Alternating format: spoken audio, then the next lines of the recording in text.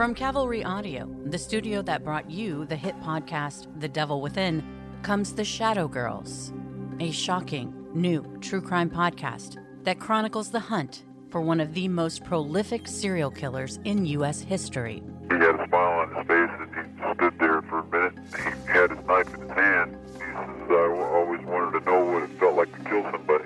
And he started laughing. Prosecutors described him as a serial killer savant, picking up these girls, getting them in a position of vulnerability. When he got a hold of their neck, that was it.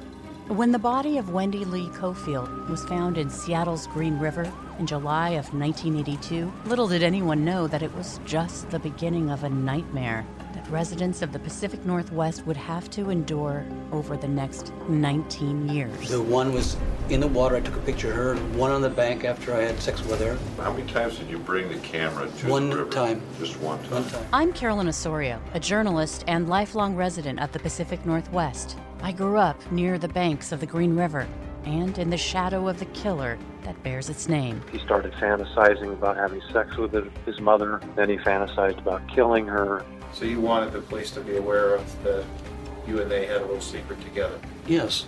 He was a killing machine. But this podcast isn't only about tracking down the killer. It's about the victims, the Shadow Girls. We stayed in the woods.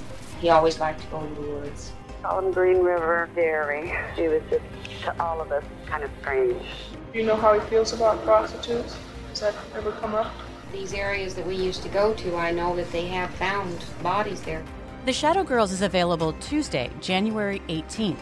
You can listen on the iHeartRadio app, Apple Podcasts, or wherever you get your podcasts.